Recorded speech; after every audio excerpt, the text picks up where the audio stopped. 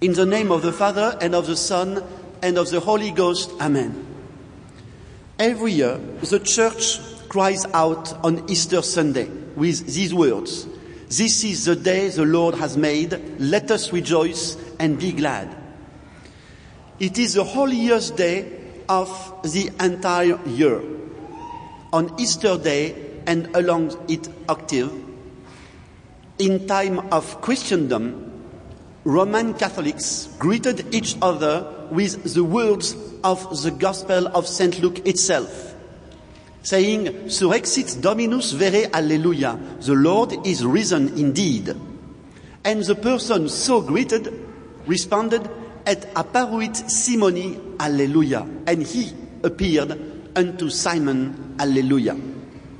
Throughout the entire Easter season, the Angelus prayer that is offered 3 times a day at the ringing of the Angelus bells is replaced by the joyous Regina Caeli, which begins, "Queen of heaven, rejoice, alleluia, for he whom you merited to bear, alleluia, has risen as he said, alleluia."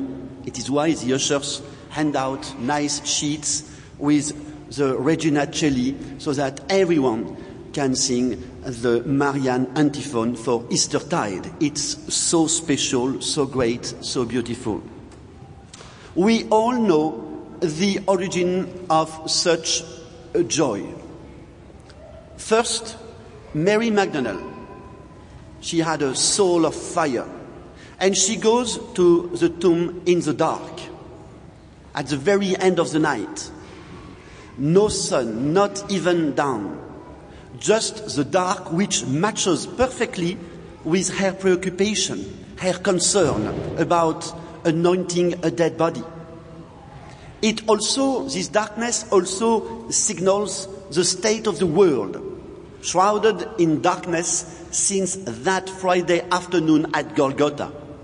She goes to a tomb expecting to find a dead body, and she meets with an angel who she doesn't understand exactly who is this young man. She sees only some leftovers, a shroud, a cloth. Confused, she runs back to Peter and John. She thinks that the dead body of our Lord has been stolen. Now begins a relay match. They run to where she found emptiness, nothing, nobody, no explanation. The 2 disciples find the same thing: burial clothes and the clothes that cover Jesus' head. End of story. We are told only 2 things. John saw and he believed. And they did not yet understand the meaning of the Holy Scripture that Jesus must rise from the dead. What's going on? First, everything that has to do with death has been set aside. Death has no place here anymore. Death has no more power. Second, the action that has taken place is not human. It's divine. It's come from God. God has acted as he has promised. Jesus' body is not stolen. Jesus has been raised from the dead. Now they will see him in the upper room with his glorified body bearing the marks of the wounds of his passion. Now the 2 men on the road to Emmaus tonight will meet him in the breaking of the bread. Now the apostles will go to Galilee and encounter him there, Jesus again. Yes, Jesus alive, Jesus raised from the dead to live now as the Lord and Savior of all humankind. Jesus who offers to you and to me a share in his glorious resurrection.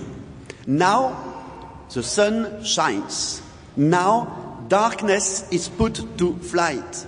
Now we see that the day that began in gloom has become the day that is the greatest day of all other days. It is Easter resurrection. There is a radical newness, an evolutionary leap for us all. What God wanted has been accomplished. His Son has triumphed, and we are all sharers in that victory over sin and death. From that first Easter, this truth of the resurrection has spread across the earth and around the globe. Those who saw him in this new life told to others the good news. And down through the centuries, we, who have not seen him, still have believed and have thus received a share in his life.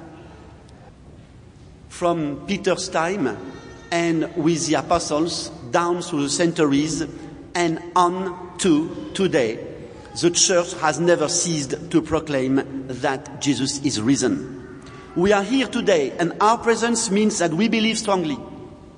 Our presence means that we belong to the most awesome and extraordinary community anyone can ever belong to, the church, that has faithfully proclaimed the resurrection year in and year out.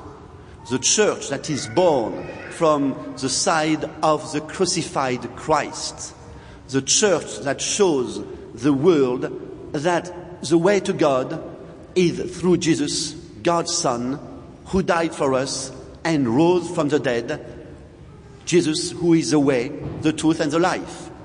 That means that you and I, dear faithful, who share in the life of Christ, must share as well in his mission to spread the news. Each of us has a responsibility for the good of many other souls. And through participating in the vocation of the church to make Christ real in our world, we all have to do it together. The church needs priests, but first of all, the church needs holy priests. So you have me sorry about that. But most seriously, the church is all of us, not just priests, all of us. If today you and I share the joy of the resurrection and share Christ's life and grace in Holy Communion, then we cannot leave him here at the door alone. We must take him with us because his life makes the difference in the world where we dwell. The church needs all of us to be the beacons of faith and hope and love to a world that knows, unfortunately, too much hatred and division. I don't have to give you many explanations about this tragedy. You and I, we have the same mission. We are disciples of Jesus Christ. Each of us has his or her own responsibility, but we need to fulfill that responsibility as disciples of the risen Christ. St. Paul tells us, get rid of the old yeast of malice and wickedness and celebrate today's grace feast with the unleavened bread of sincerity and truth. The world needs that from us. We need to do it together out of love for him who saved us. For life is renewed this day. The world is changed by Jesus Christ.